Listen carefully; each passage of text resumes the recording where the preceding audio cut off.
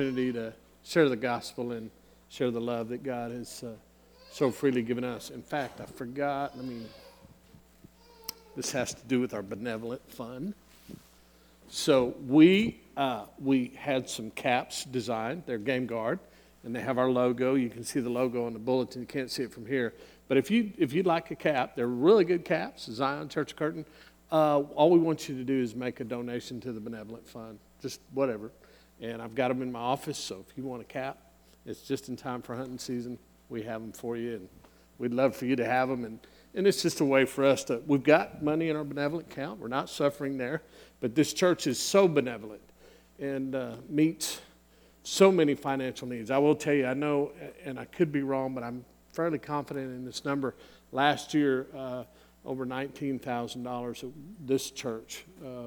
It's pretty significant for a church this size, where we contributed and we were able to meet the needs of benevolent needs of so many people in this community and beyond the community too. So anyway, there you are. If you're interested, see me after church. It is good to be here. The psalmist wrote in the 122nd Psalm, he said, I was glad when we went to the house of the Lord to praise God. He said, I was glad. So it's good to be here. Our scripture reading and prayer, where are you? There they are. Yeah, they're coming forward, Summer and Haley Duback. So stand for our scripture reading and our prayer this morning. And Haley's being a brave soul. Hold on.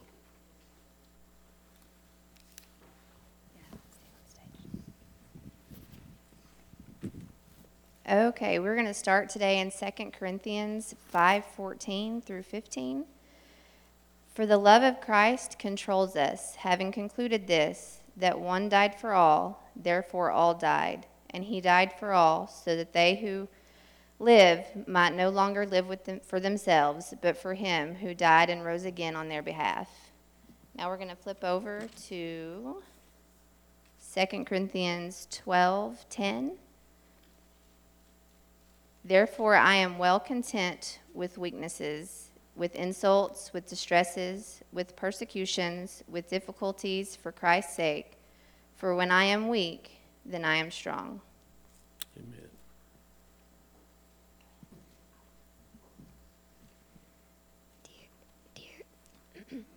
Dear Lord, thank you for this day, and thank you for all these people here to listen to your word.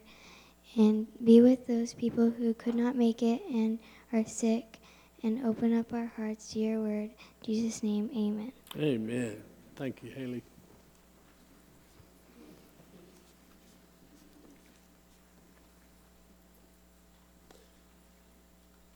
Our text this morning is going to be in Philippians, the 3rd chapter. So open your Bibles to the 3rd chapter of Philippians. We're going to divert back to Isaiah. The last two sermons that I preached, although they weren't in Isaiah, they lay a foundation for the 7th chapter in Isaiah. And Blaine, I do want to know, how are you going to pull that, a mouse, a pet mouse, I believe, is that? Yeah. You got plenty of them? Yeah, I bet you do. Amen. Leave them at the barn. Amen. So, in Philippians chapter 3, I'll begin reading in verse 1. Verse 1. The Apostle Paul writes, finally, my brethren, rejoice in the Lord. To write the same things again is no trouble to me, and it is a safeguard for you, a safeguard for you.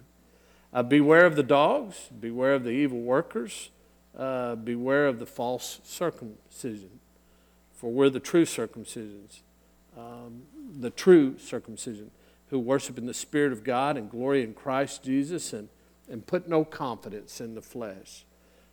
Although if you were just reading this passage, if you were just to highlight all the times that Paul uses a personal pronoun, I, me, my, there's a lesson in that. So he says, although I myself might have confidence even in the flesh, if anyone else has a mind to put confidence in the flesh, I far more. Circumcised the 8th day of the nation of Israel, of the tribe of Benjamin, a Hebrew of Hebrews, as to the law, the word of God, a Pharisee, as to zeal, a persecutor of the church, as to the righteousness which is in the law, the word of God, found blameless. That's his resume. It's his personal testimony, who he used to be. But whatever things were gained to me, those things I have counted as loss for the sake of Christ. The NIV may say something different, and if you have a different version, the verse 7, the statement, I have counted as loss for the sake of Christ, is the correct Greek translation, that term, for the sake of Christ. More than that, I count all things to be loss in view of the surpassing value of knowing Christ, Jesus, my Lord, for whom I have suffered the loss of all things, and count them but rubbish, in order that I may gain Christ, and may be found in him, not having a righteousness of my own, derived from the Bible, derived from the Word of God, but that which is through faith in Christ, the righteousness which comes from God in the basis, or on the basis of faith. Now listen to this. There's a foundational, not just instruction, I'd almost say formula, a recipe for a life that is committed to living for the sake of Christ. You know, we might say, well, I want to live for the sake of Christ. Okay, well, it's a nice thought, it's a good goal, and it's a strong statement. But then Paul does something. He gives how do you achieve that? How do you get from the talking part to the actual functionary doing part? And it's in this verse. He says, so that I may know him and the power of his resurrection and the fellowship of his sufferings, being conformed to his death. So if I ask you this morning, if I said, okay, you are a Christian, you proclaim that you're a Christian, you say, I'm a Christian. I'm a Christian. And I think all of us would say that. In his use of personal pronouns, he says, I live for the sake of Christ. He says, I want to know Christ. I want to gain Christ. I want to be found in Christ. And I bet if we polled every one of you here this morning, you would all say the same thing. I want my life, I live it for the sake of Christ. I want to gain Christ. I want to know Christ. I want to be found in Christ. We would say that. And then if we had the time to really get personal, meditate on it, reflect on it, you might say, all those things are true in my life, but there's another truth. I find that difficult. I find that difficult. I find it difficult to, yes, I want to live for the sake of Christ. Yes, all these things. I want to gain Christ. Yes, I want to be found in Christ. Yes, I want to know Christ. Every one of us, I believe, would say that's what we want. But I think also, upon reflection, we would say, that's very difficult. I try. But just living, sometimes I even forget. Do you ever forget you're a Christian? Do you ever just forget? I mean, maybe not willfully or knowingly, just, man, I forgot. I forgot I'm a Christian. I wasn't even thinking about being Christian in that moment. You ever do that? Because I do.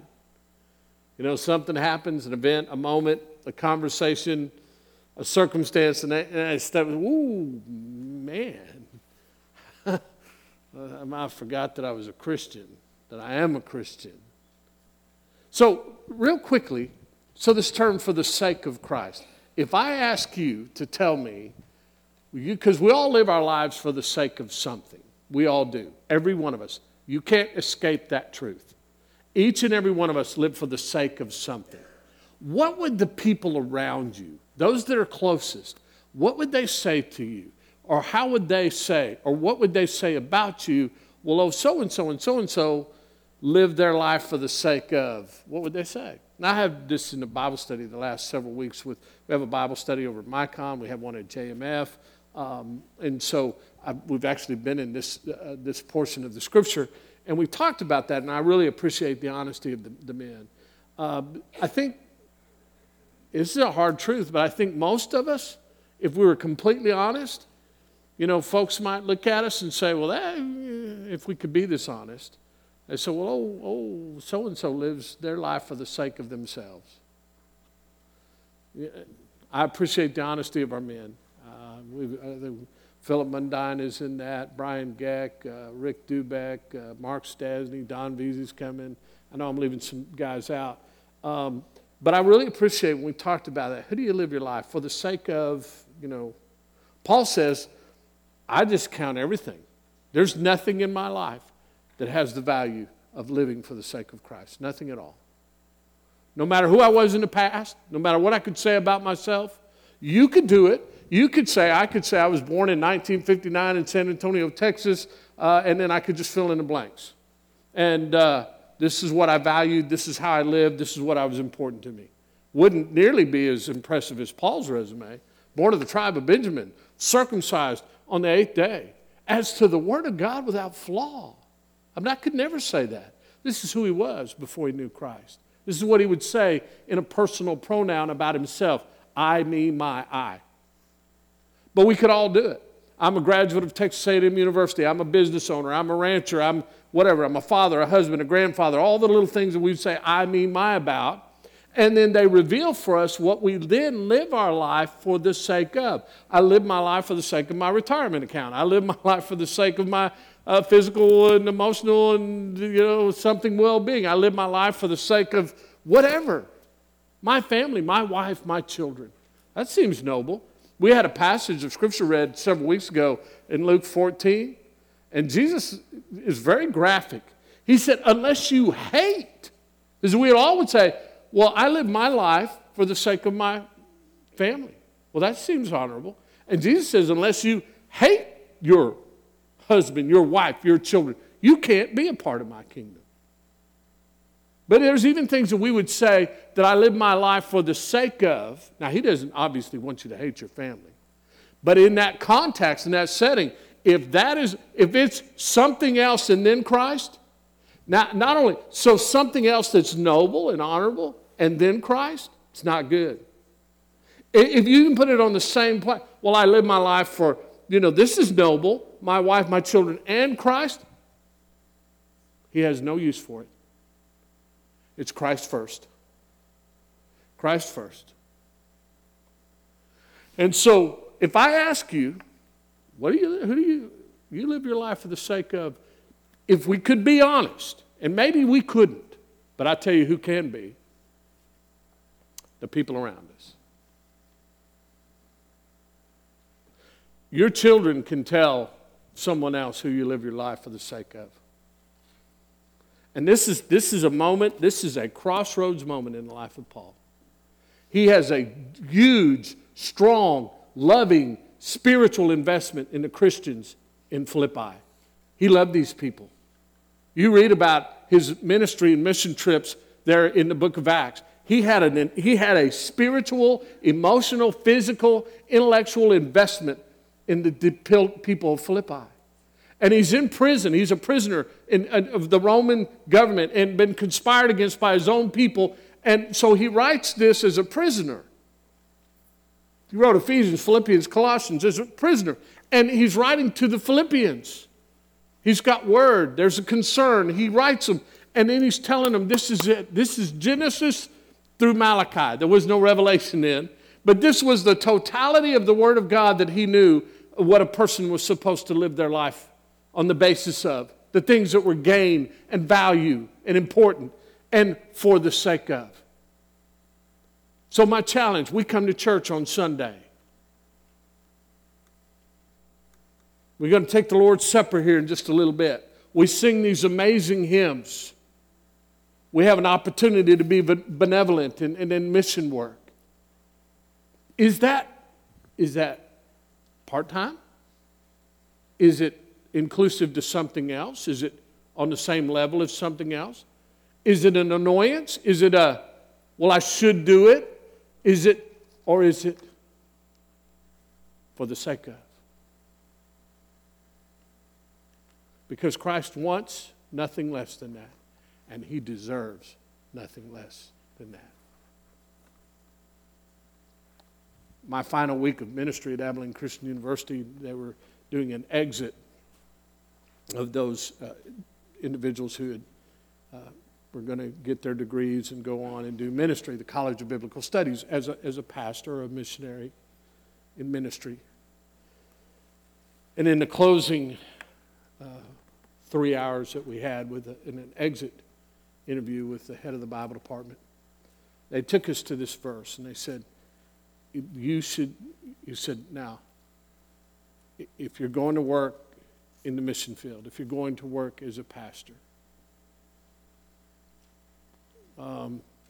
there's something that those that God has you working with and for, they should be able to answer this question emphatically, without exception, immediately. Pastor so-and-so lives their life for the sake of the church. That would not be good. It wouldn't. For personal gain, that would not be good. The only thing would be for the sake of Christ. For the sake of Christ. But now, there's that. There's ministry, pastors, missionaries. What about you? And so that's the starting point. So then he said, for the sake of Christ, and I count everything to be lost in view of the surpassing value of knowing Christ. And he says, for whom I have suffered the loss of all things and count them but rubbish in order that I may gain Christ and be found in him. So here it is. The great thing about Scripture is this. Burke, you can't, in Genesis through Revelation, I say this to all of you, I just happen to see Burke. He sticks out like a light. I love him. But so in all the Bible, Genesis through Revelation, the entire Bible, when the Bible gives us maybe a prophet, one of the prophets in the Old Testament, when it gives you, when it makes a statement about something or it gives us instruction, then it always tells you how to. It never says, go build a building, and then it doesn't tell you how to. It never says anything. It never says, go into all the world and preach the gospel, and then but it always tells you how. So it's not only the great instruction, command, goal, it's also the great instruction book. There's sometimes a parent or a coach or a teacher or anybody in your life or mom would say, well, I want you to do that. Well, okay, well, how do I? They don't tell us how. We just think maybe something. Well, you can't say that about the Bible. So here's the challenge, and here's the beauty of this. So if you in your heart say, I want to live my life for the sake of Christ, I want to gain Christ, I want to know Christ, I want to be found in Christ, then in the writing of Scripture, 2 Timothy 3:16 says, all Scripture is inspired by God for reproof and rebuke and training of the individual in a life of righteousness for God. So this is inspired by God. These verses are inspired by the Holy Spirit. And in the Holy Spirit, Paul would say, I'm going to tell you how it looks like. Not only am I going to tell you how it looks like, I'm going to give you the fundamental truths. So you might do the lip service. You may even have the goal. You may even say, Sunday morning, it's easy. I'm living for the sake of Christ.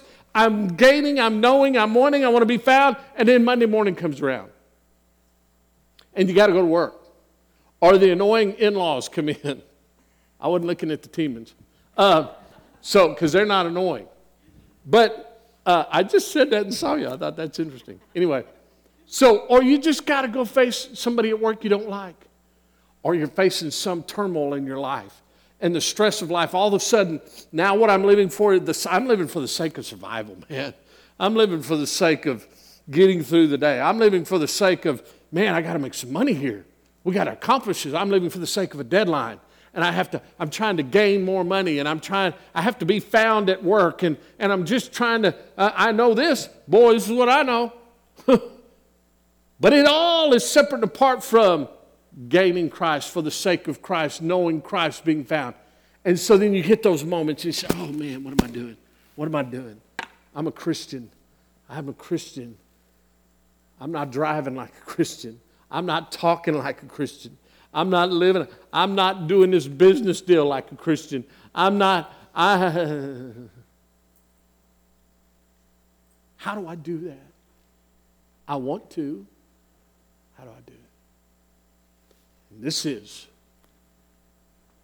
fundamentally, for me,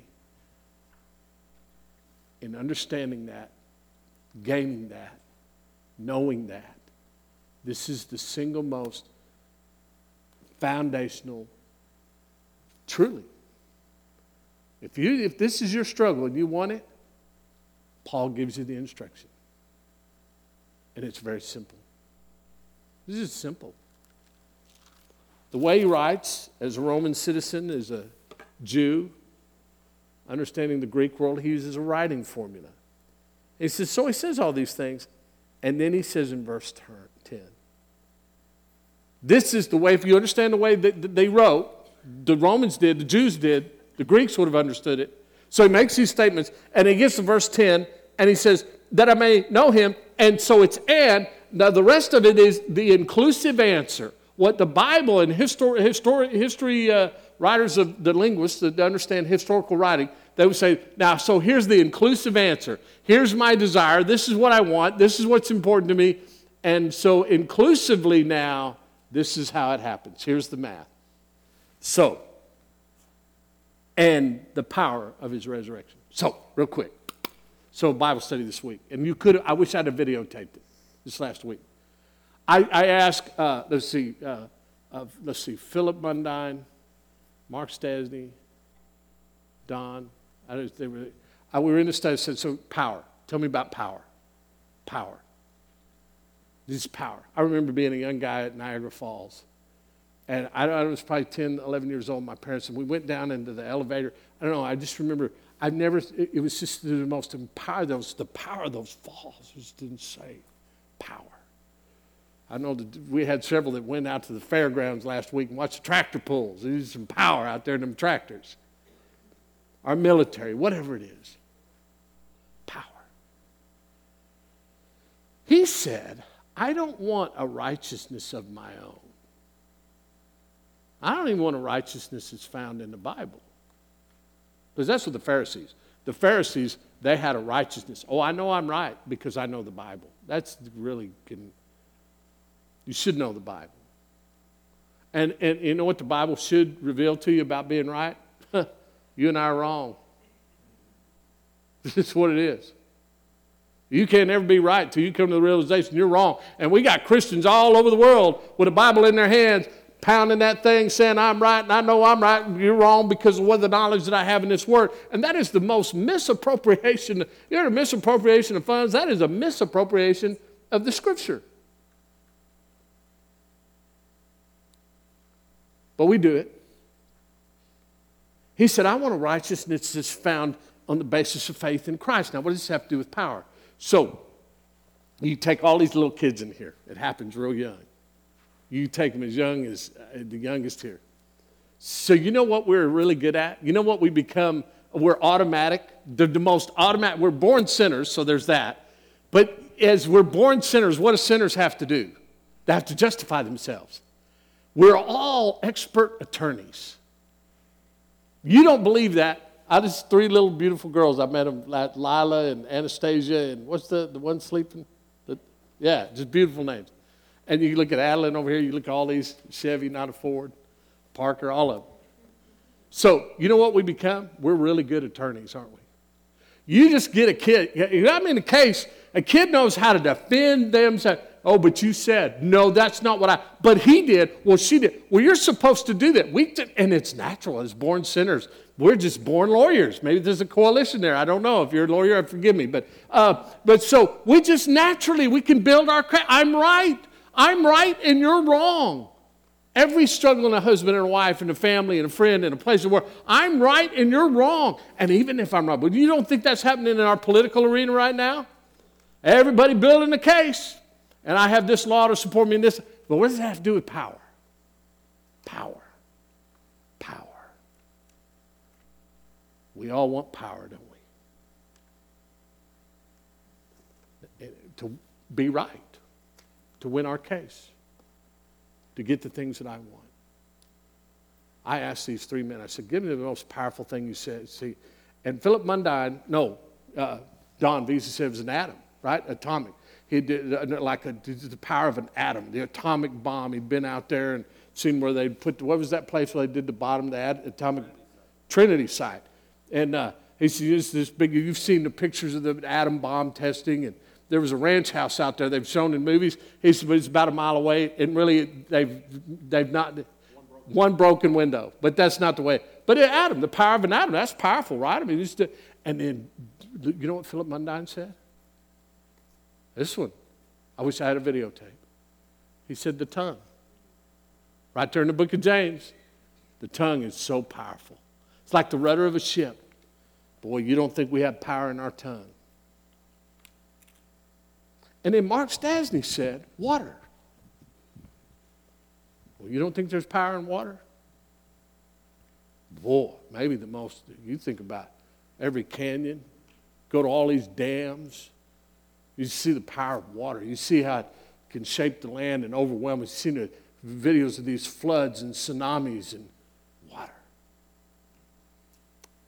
Number one, what if you lived your life for the sake of Christ? I'm living for the sake of Christ. I want to gain him on the basis of only one thing. And it's the most powerful event in the history of all humanity. There will never be anything that even compares to it. What if every time you found yourself in a moment of weakness? What if every time you needed to power? What if every time you needed to be right? And it was just power. I got to have power. I don't have enough power. There's not enough. If you just do it on the basis of one thing, it's the power of the resurrection. Power of the resurrection. Power of the resurrection. What are we doing here? What are we doing here? What is Mark doing there? What is the praise band and the choir doing here? What are you doing here? You take the resurrection away from us. What are we? Paul says to the Corinthians, we're to be pitied above all men. We're to be pitied above all men. I tell you what, I love Jesus Christ. I believe in Jesus Christ, and I love his word, and all those things are true. But I would tell you what, on the basis of one thing. On the basis of one thing, it's the power of his resurrection. He walked out of that tomb. Death, where's your victory? Death, where's your sting? We got death all around us. We're all just a breath away from dying. We're just a car wreck, a cancer diagnosis. We're just all an accident. And if this is it, this is all you got, this is it, it's over quick, man. You live to be 90, it's going to be over quick. You live to be 100, it's over quick. But see, because of the power of the resurrection, it's not over. And we have the evidence. John says, unless a seed falls to the ground and dies, it cannot live again. And it's the same with you and I. And I'm going to tell you something. What fear or what power could hold sway over you if you really not only believe, but you rely on the power of the resurrection? What you going to do to me? You going to kill me? That's all right. But you already addressed, to live is Christ and to die is gain. If I live, I serve him. If I die, how much better I get to go be with him. Do you believe that? Because if you do, it's the power of the resurrection. We just do funerals all the time, don't we? There's nothing, not one thing, that you'll ever encounter in your life that is as powerful as the power of the resurrection. We ought to live our faith, our desire to be right, a wanting to be right on the basis of faith is on the power of resurrection. Number two, this is it.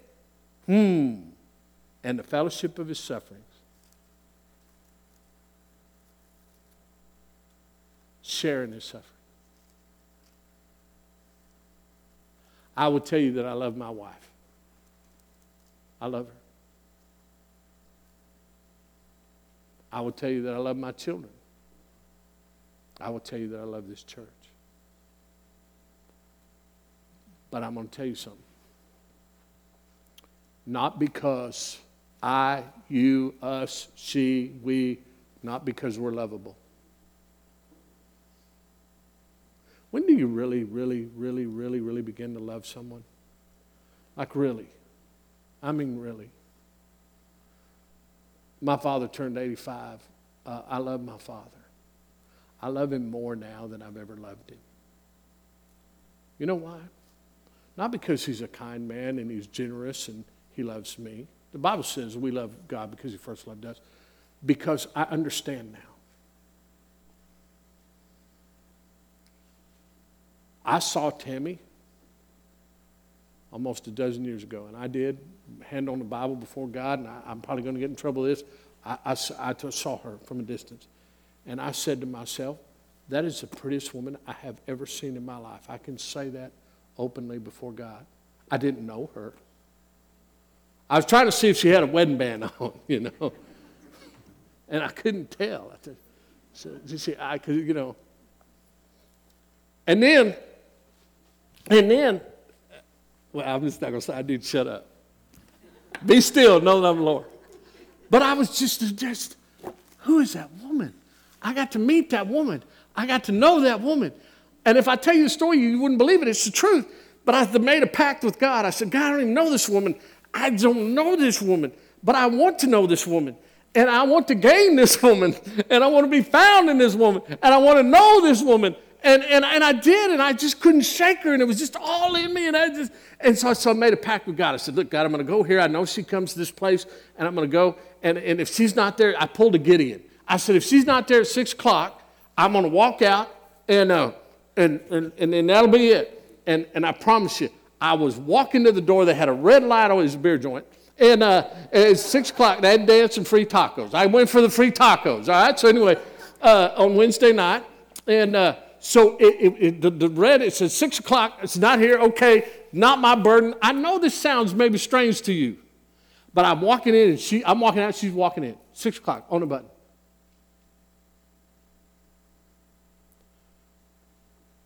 That was April 15th.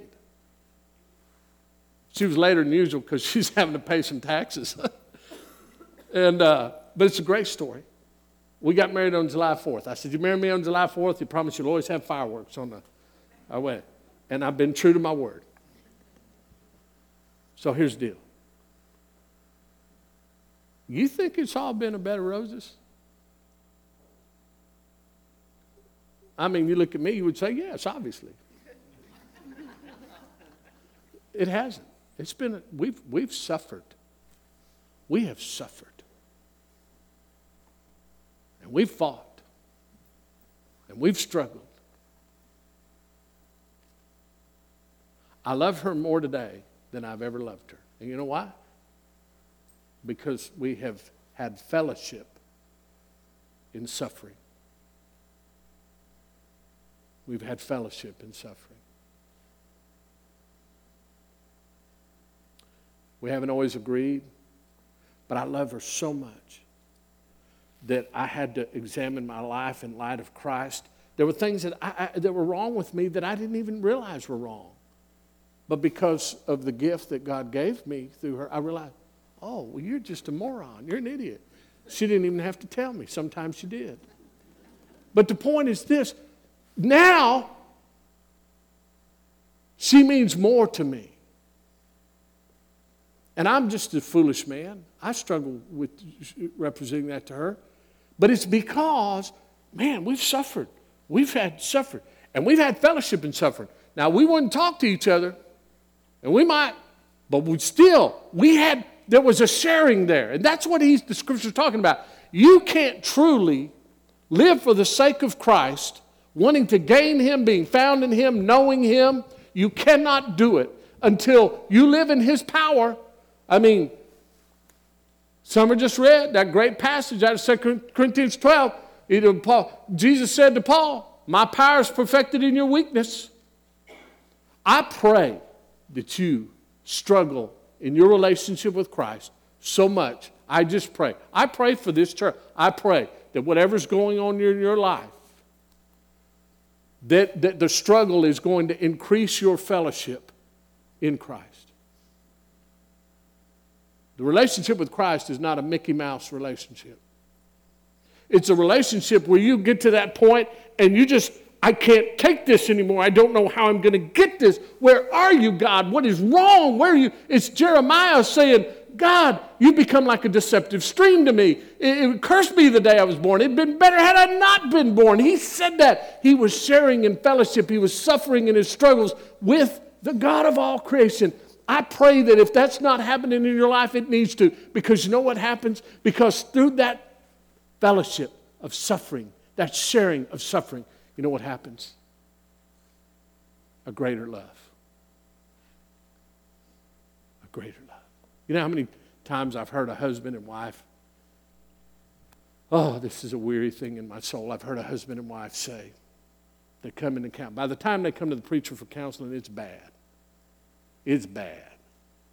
When people are struggling in their relationship, first thing they do is they attack each other. And then they start getting a posse together. Well, I know the people that are going to agree with me. My girlfriends at work, they're going to, yeah, he's sorry. Yeah, we even told you he was sorry. You know, mom and dad. Yeah, I told you never to marry that fella. You know, I told you. But then that doesn't work. And so finally, there's something in you. If you're a Christian man or woman, you say, well, I can't just, and you go to a preacher. Well, I'm the last resort, not the first. I wish I was the first. But you know what happens? I've heard this so many times over the years. Aubrey, you don't know we were on the brink of divorce. Aubrey, you don't know I hated that. I hated that man or that woman. That's true. Couldn't stand them. But something was there. And we struggled and we suffered. And now I've seen the hand of God in all that. And I've learned a greater lesson about love. It's the same with God. Power of his resurrection. Sharing his sufferings. And here's the final one. And it's a domino. You can't do the last one without the first and second one. He said, so what do I want to do? I want the power of his resurrection, the fellowship of his suffering, and being conformed to his death. You can't be conformed to his death, sharing his fellowship, and then understand the power of his resurrection. It doesn't work that way. You can't, they're not interchangeable. I come to the realization, Proverbs 1:7, the fear of the Lord is the beginning of knowledge. I'm a sinner. I'm lost. I know I need God, and I come and I have a Bible study, or I go to church, or I listen to a sermon, or I meet with a Christian, and they tell me the gospel. Romans 1:8, I'm not ashamed of the gospel, for it's the power of God unto salvation for those that believe. Consequently, faith comes by hearing, and hearing the story of Christ. So we hear the story, and the story is a resurrection story. And then as we so happily, there he is, he's right there in the garden. He's struggling. He's having fellowship with his Father. Father, take this cup from me. However, not my will, but your will be done. Read Philippians chapter 2. He understood the power of his Father. He had fellowship in his suffering. And he knew that he would be the resurrection. What about you? You're in a struggle. You're trying to be right? I got to be right. No. I'm going to rely on his power, the power of the resurrection. I know that I can trust him because he's never failed me in all of our sufferings and struggles. I've had fellowship with Christ in my struggles. And because of that, I'm being conformed to his death, even death on a cross. Do you want to know the sign of a mature, growing Christian? You can see a church, an individual, a marriage, a Christian family being conformed to the death of Christ.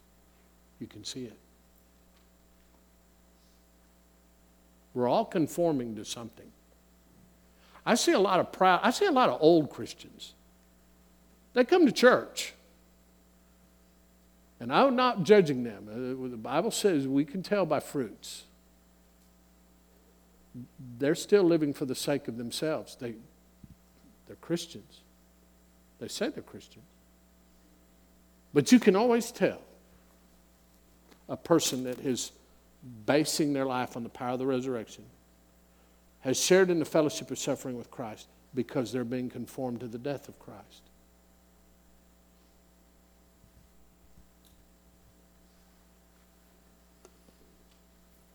How much stubbornness is in you? How much pride is in you? How much arrogance in you? How easily offended are you? How much do you have to be right?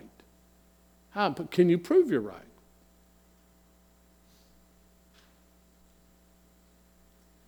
Peter, before the power of the resurrection, before the sharing in the fellowship, not being conformed to his death, he would say, yeah, everybody else here is going to run out on you, but not me, not good old Peter. James and John, they were going to a Samaritan village on the way to Jerusalem, and they were denied. He said, do you want us to call down fire from heaven to destroy them? They weren't conformed to the death. When church members attack one another, we've not been conformed to the death of Christ. We're still living in our power for our sake. And the only suffering I'm sharing in is mine. I've been mistreated. What if Jesus had done that? No, really. He could have called 10,000 angels. And he would have been right.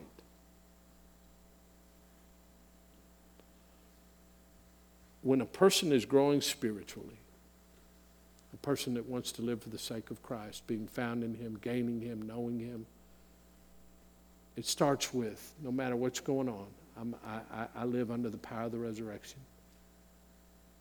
I'll share and suffer in the fellowship. Joseph walked out of an Egyptian prison after 13 years, and then he could say to his brothers years later, what man intended for evil, God intended for good. That's someone who is living. Job would say, I know that my Redeemer lives, and I'll know that I'll see him. That's the power of the resurrection. That's somebody who's shared in the sufferings of God and with God. And that's somebody whose life is being conformed to death. That's my goal for me. It's my goal for you. It's my goal for this church.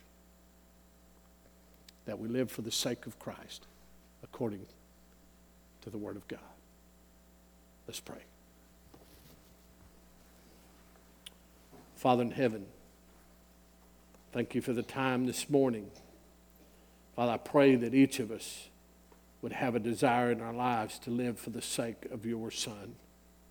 That we would want to gain him and know him and be found in him. And that we would,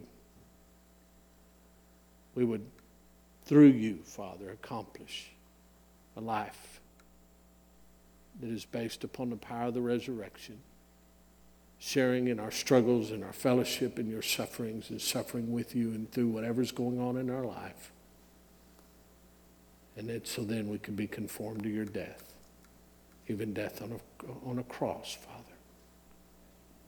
We love you. We give you praise and honor. And it is in the name of Jesus Christ that we pray. Amen.